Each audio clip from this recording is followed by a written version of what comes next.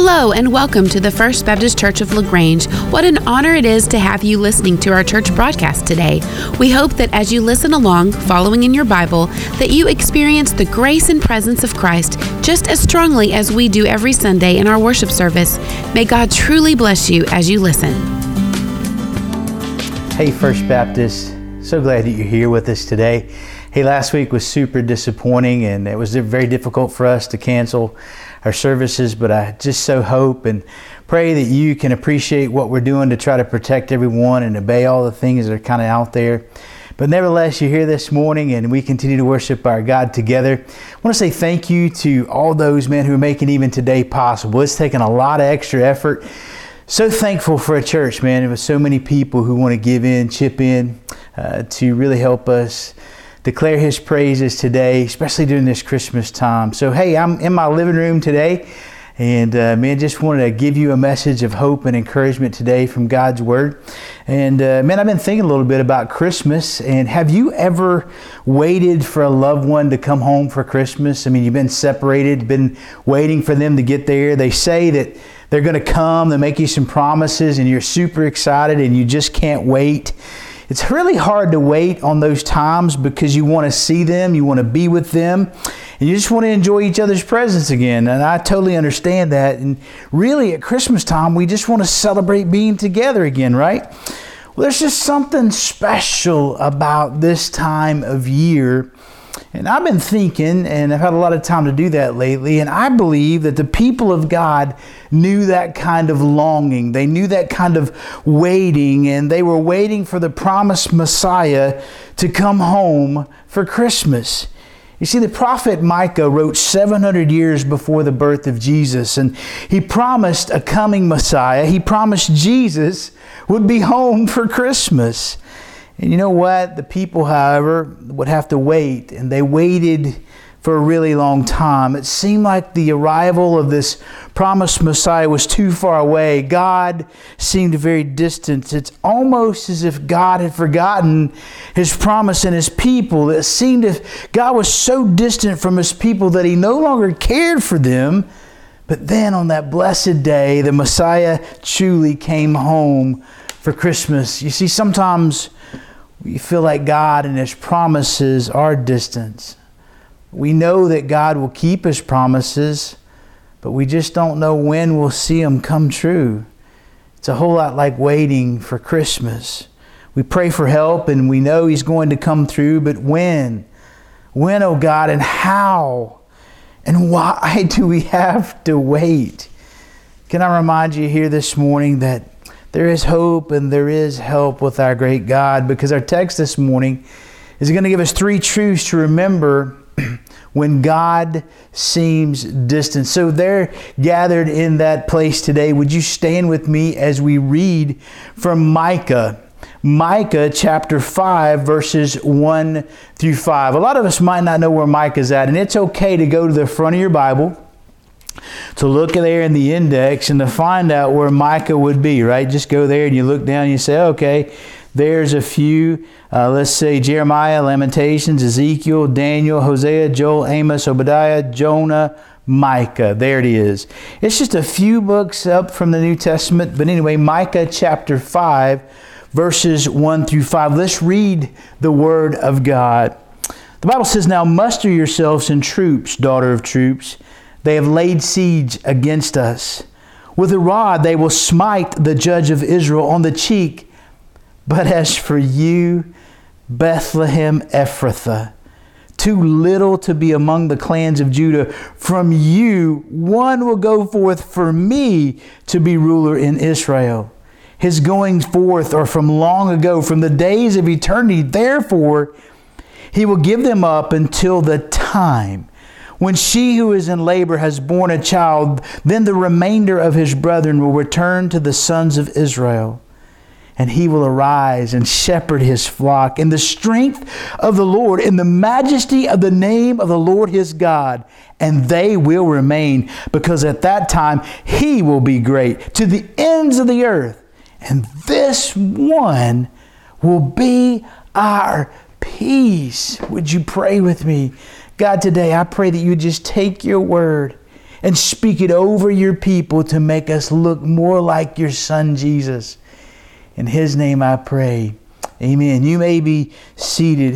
Do you hear in those verses about peace? Do you hear about this promised peace, this joy, this gift that's coming? You see, when God seems distant, here's the first thing today. Remember, He solves our biggest problems. When God seems distant, remember He solves our biggest problems, because in verse 1 it tells us that there's people that have laid siege against the people of Israel. You see, the people lived in Jerusalem and they were under attack by the Assyrians. Micah, however, is not going to give them a very encouraging message. God told them that the enemy was coming against them no matter how hard they fought, because they were already defeated. Try as they might to put together the best defense, it wouldn't get them out of the trouble they were in. The text says that they would smite the judge of Israel. Well, that's none other than King Hezekiah. And all of Jerusalem was helpless. To smite on the cheek was a picture of someone who was so defenseless that they couldn't even raise their hands to defend themselves. And that's not very good news. You see, the people of God were so helpless, they couldn't defend themselves, and as a result, they would even be carried away into exile. At this incredibly discouraging and scary time, we learn an incredible lesson, and here it is. They may have been helpless, but they were never hopeless. They were never helpless. I mean, there were plenty of times when they were helpless, but they were never hopeless. Why? Because in verse 2, look there. But as for you, Bethlehem Ephrathah, in that little obscure town just 5 miles away from Jerusalem, God had a future hope for His people. See, Jerusalem is surrounded and the king is being beaten with a rod.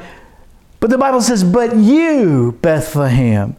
God is telling us that there's hope in the helplessness because He knows our biggest problems. He's not forgotten us. Even though He seems distant, He's not. He cares and He can help. Let me tell you about 13-year-old Mary McLaughlin. She was walking someone's dog and she got lost. She didn't know what to do. She couldn't remember the address that she left from. She couldn't remember the streets that she had walked on. Then a woman who recognized the dog and knew the owners walked Mary back with the dog 4 blocks to the owner's home. You see, Mary has developmental topographical disorientation, DTD.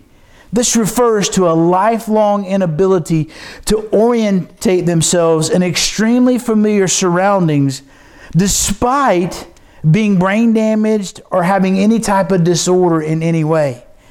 You see, Mary can get lost in the most familiar environments. She can even get lost in her own home. She often and most always has to rely on somebody else to get her back home. You see, just like the people of God in Micah's day, we've all lost our way and can't get home. We need someone who knows where home is to come and lead us back. Just like those in Micah's day, we are lost and separated from God because of our sin, and we're facing great judgment. And this is our biggest problem. But God knows our biggest problem, and at Christmas, God sends Jesus to solve our biggest problem and to bring us home. Think about it. Christmas began with a crisis. It began with our lostness, our sin, our certain judgment, our utter helplessness. It begins with our biggest problem, that we are sinners and we're separated from God and we're under His wrath. But God. Romans 5:8 tells us, but God demonstrates His love toward us, and that while we're sinners, Christ died for us. You see, we are lost, but Jesus finds us. We are sinners, but God loves us. We are defeated, and no matter what we do, we can't get out of it, but yet Jesus comes and rescues us. The same God who saves through Jesus when we're lost promises to meet our deepest needs and answer our biggest problems once we're saved when we really need Him. You see, the Bible says in Romans 8:32 that He who did not spare His own Son, but delivered Him over for us all, how will He not also with Him freely give us all things? You see, we may be helpless, but we're never hopeless. When God seems distant, remember, God knows our biggest problems. He cares about you when you're hurting the most, because God is faithful to save from sin. He is faithful to give us everything else we need in every other situation. You see, God knows about the problems going on in your marriage, and He can bring healing. God knows about your wayward children, and He can fill you with hope while you wait. God certainly knows about your finances, and He can meet your needs. God knows when we're depressed, and He can bring us joy. God knows about when I'm sick and when you're sick, and He can supply us the grace we need. God knows when we're all stressed, and He can supply peace and patience, but most of all, He can supply us with His presence. You see, God knows what's next, and God always knows what's best. And when God seems distant, remember, God knows our biggest problems. Jesus came home for Christmas and can solve our biggest problems. And here's the second thing Micah teaches us today. When God seems distant, remember, He secures the best plans. When God seems distant, remember, He secures the best plans. Look there in verse 2. But as for you, Bethlehem Ephrathah, too little to be among the clans of Judah. From you, one will go forth from me to be ruler in Israel. His going forth are from long ago, from the days of eternity. You see, Bethlehem was very small. It was obscure. It was so small that the Bible tells me here that it was not even listed among the clans. It was too little to be listed among the places in Judah. It was not even able to be kind of considered a clan. A clan consisted of 1,000 people. So Bethlehem had no more than 1,000 people living in it. And the text mentions two places there, Bethlehem and Ephrathah. Bethlehem literally means house of bread. Ephrathah is the district, and it means fruitful. Both of them probably refer to the fields of grain that kind of surrounded them. As we see in the Old Testament, Ephrathah was where Jacob buried Rachel when she died giving birth to Benjamin. It was the home place of Naomi and her kinsman Boaz. Boaz was the husband of Ruth. Boaz and Ruth were the grandparents of Jesse. Jesse was the father of David, and they lived in Bethlehem. And from Bethlehem, David came, and he was king, and he was the king by which every other king was measured. This little town of Bethlehem reminds us that God often uses small, unlikely places and people to accomplish His plans. That's why I'm fired up about LaGrange. God can use First Baptist Church and little bitty LaGrange to do great and amazing things. But the text says, from Bethlehem, a ruler is coming. Notice it says, one will go forth. This one is to go forth, but how is He to go forth, or whom is He to go forth for? The Bible says He's to go forth for me. Now there's special emphasis in the original text here that means that this is the one and only one He could go forth for, would be for God. According to God's purposes and plans, this one would come. It says He would be a ruler. Now, by the time that Micah is writing, rulers were born in Jerusalem. In other words, that's where kings were born. But God promised, just as David was from Bethlehem, so another would come from there. And the text says that this one would be from long ago, from days of old, from ancient of days, from eternity. So this tells us then that this is not just any king or ruler that's coming. This one is one who's come from eternity, and there's only one that can fit that description. That's the promised Messiah, the Son of God, Jesus. You see, Bethlehem was small, but God chose it to bring salvation to the world. I pray that God will bring revival to the world from LaGrange. But the point is this, listen, God always secures the best plans.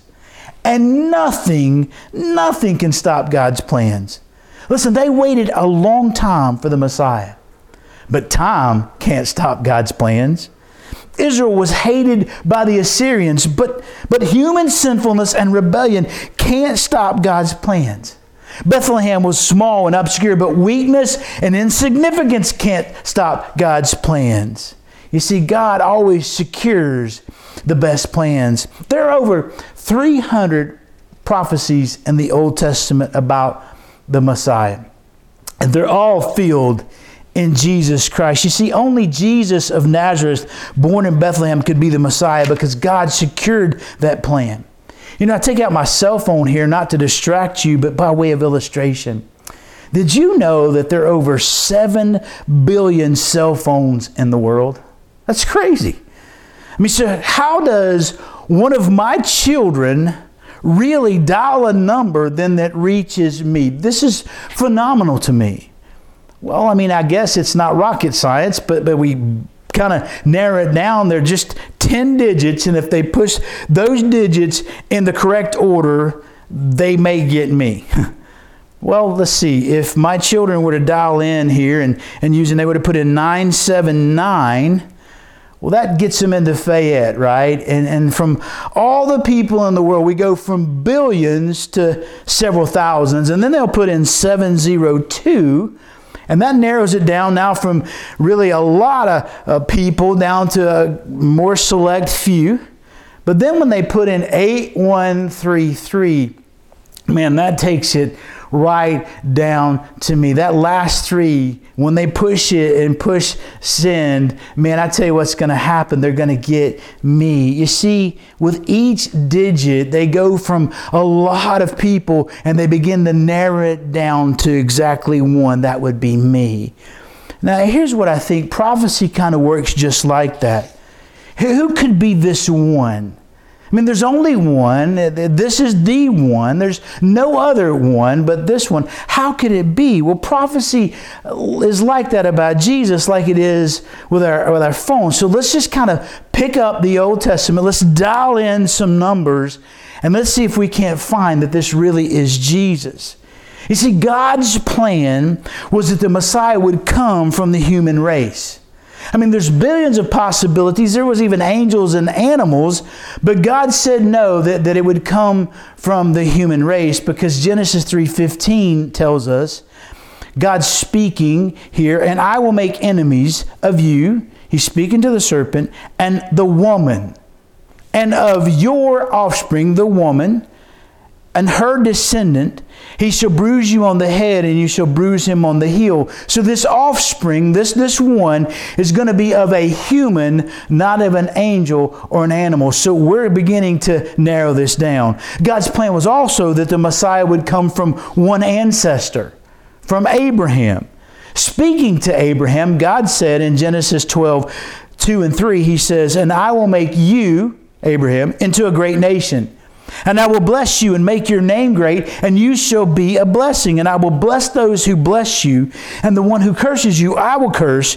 And in you all the families of the earth will be blessed. So now we begin to narrow down a little more. Human race, and now one and nation ancestor. Then God says the plan that the Messiah would come from just one simple nation. It would be Israel. Abraham, as you know, would have Isaac.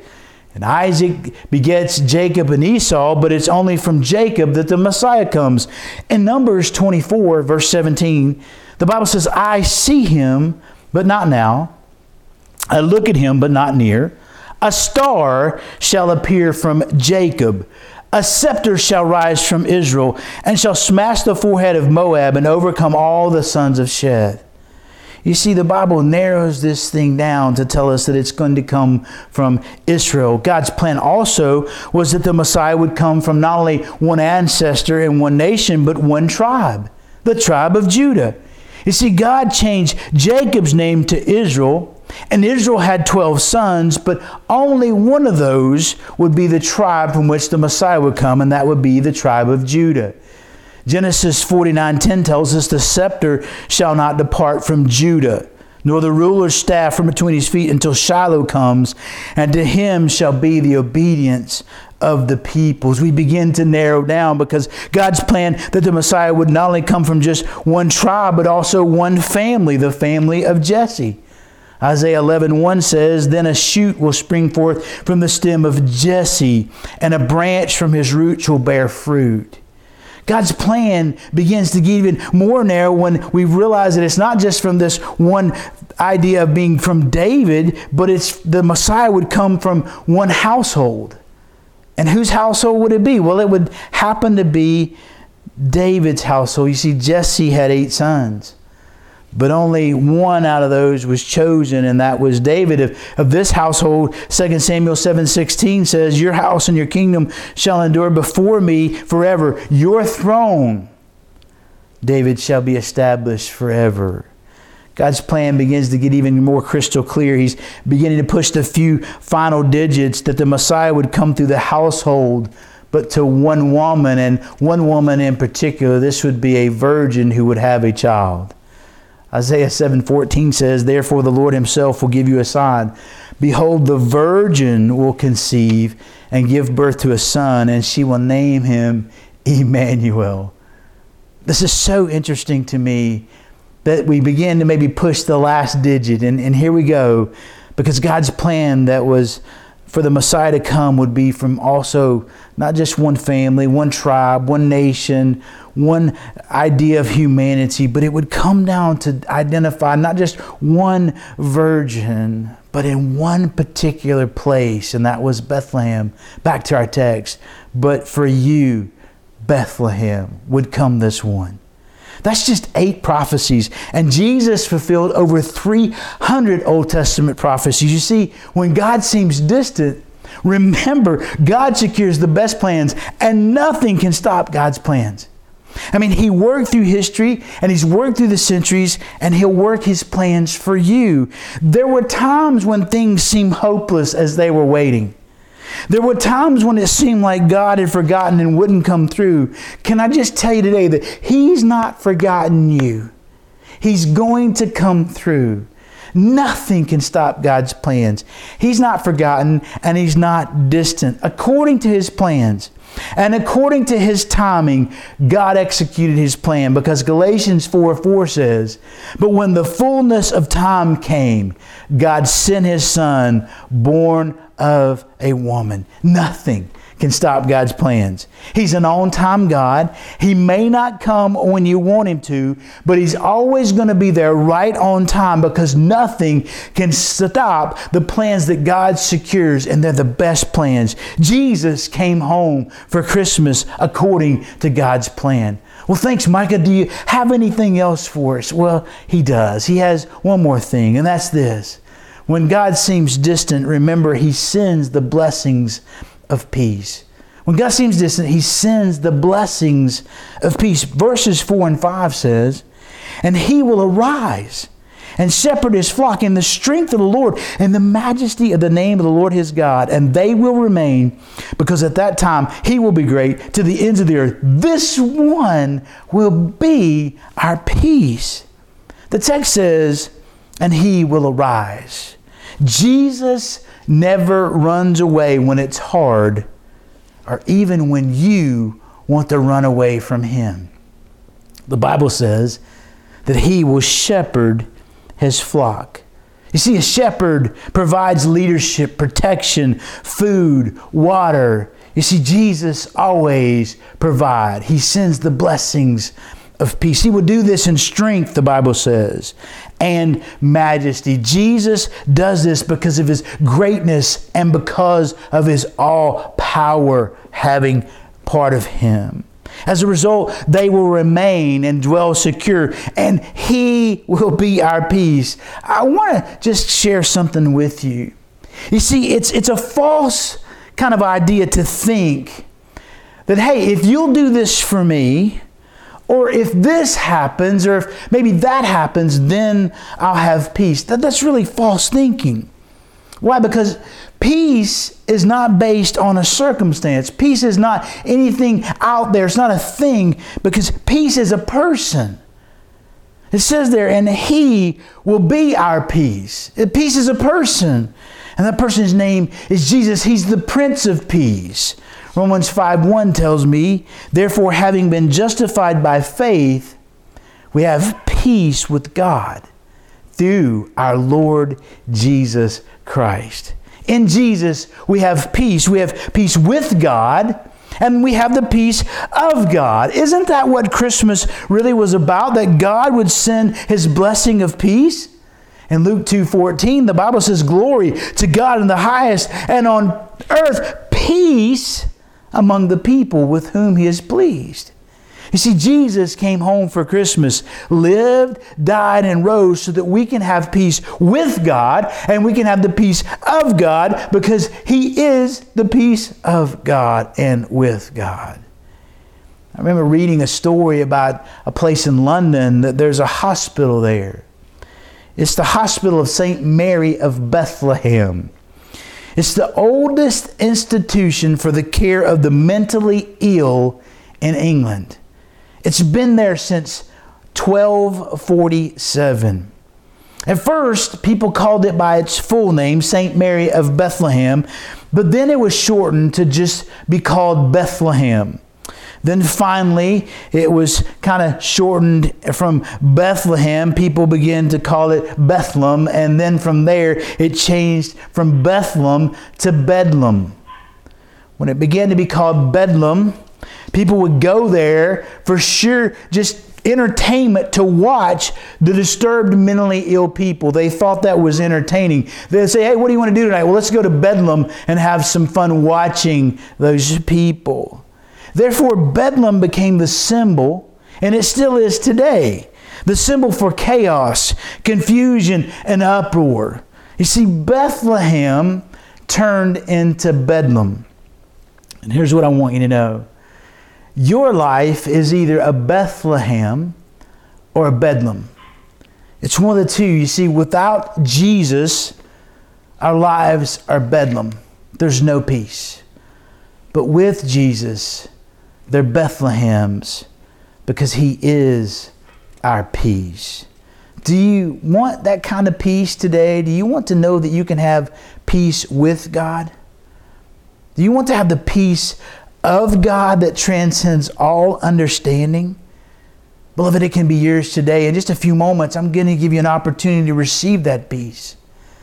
But see, when God seems distant, remember, Jesus came, and through the centuries, He was promised. But one night in Bethlehem, He came home for Christmas, and He is our Emmanuel, God with us. He went from Bethlehem to Jerusalem, died on a cross to take away our sin. He rose to give us life, and through His Holy Spirit, He wants to make your heart His home for Christmas. You see, when God seems distant, remember, He can solve our biggest problems. He secures the best plans, and He sends the blessings of peace. At this time, I'd love it if Matt and others would come back up on the stage because we're going to move into our time of invitation. I remember reading another story this past week that talked about a little boy. And this little boy had been looking at a picture of his father that he had upon the kitchen table. You see, the father had left the little boy when he was just an infant to go away for a very, very long war. And after several years, the boy just actually had forgotten who his daddy was like because he left him when he was an infant. He really didn't have much memory or recognition of him. But one day as he was sitting at that table looking at that picture, he said, if my father could only step out of that picture and be real. Beloved, I know it may seem in your life that God is distant.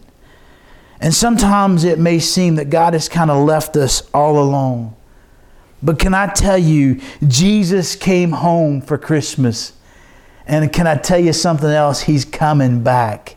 And He's going to take us home to be with Him. He stepped out of eternity. And He stepped into time. He is God with us, Emmanuel. And He, through His Holy Spirit, has left us the great encourager the great comforter. He's not left us alone. And He's left us the body of Christ, our brothers and sisters. We are not alone. We have each other. Jesus cares about your problems. He has great plans for you, and He offers you peace this Christmas. So this morning, if you need prayer, if you need somebody to talk with, if you need the peace of Jesus, if you need to know today that your sins are forgiven and that you could, if you were to die today, that you could be with God in heaven forever. If you want to know that today, I'm going to say a prayer. And after I say that prayer, I'm going to have some deacons that are going to be down at the front waiting on you. There are going to be some people there that you can talk to, that you can pray with, and that you can receive what you need today. Oh, beloved, how I pray that the Lord Jesus would speak to your heart, that He's been speaking to your heart, that even in these moments, He would make Himself known to you and you experience what it is for Jesus to come home in your heart for Christmas. So would you pray with me? Lord Jesus, I thank You that You did indeed come home. You came to Bethlehem to be our peace. And You've not left us alone. And I pray even now through the power of Your Holy Spirit that if there's any in the audience today or within the sound of my voice that doesn't know You, that today will be the day of their salvation. How I pray, God, that in the midst of all this unrest, of the lack of peace going on in our world, in our communities, in our homes, that Jesus, You would come and establish Your presence. But today speak. And we pray it in Jesus' precious name. Amen. Would you come? And would you pray with these who are waiting for you?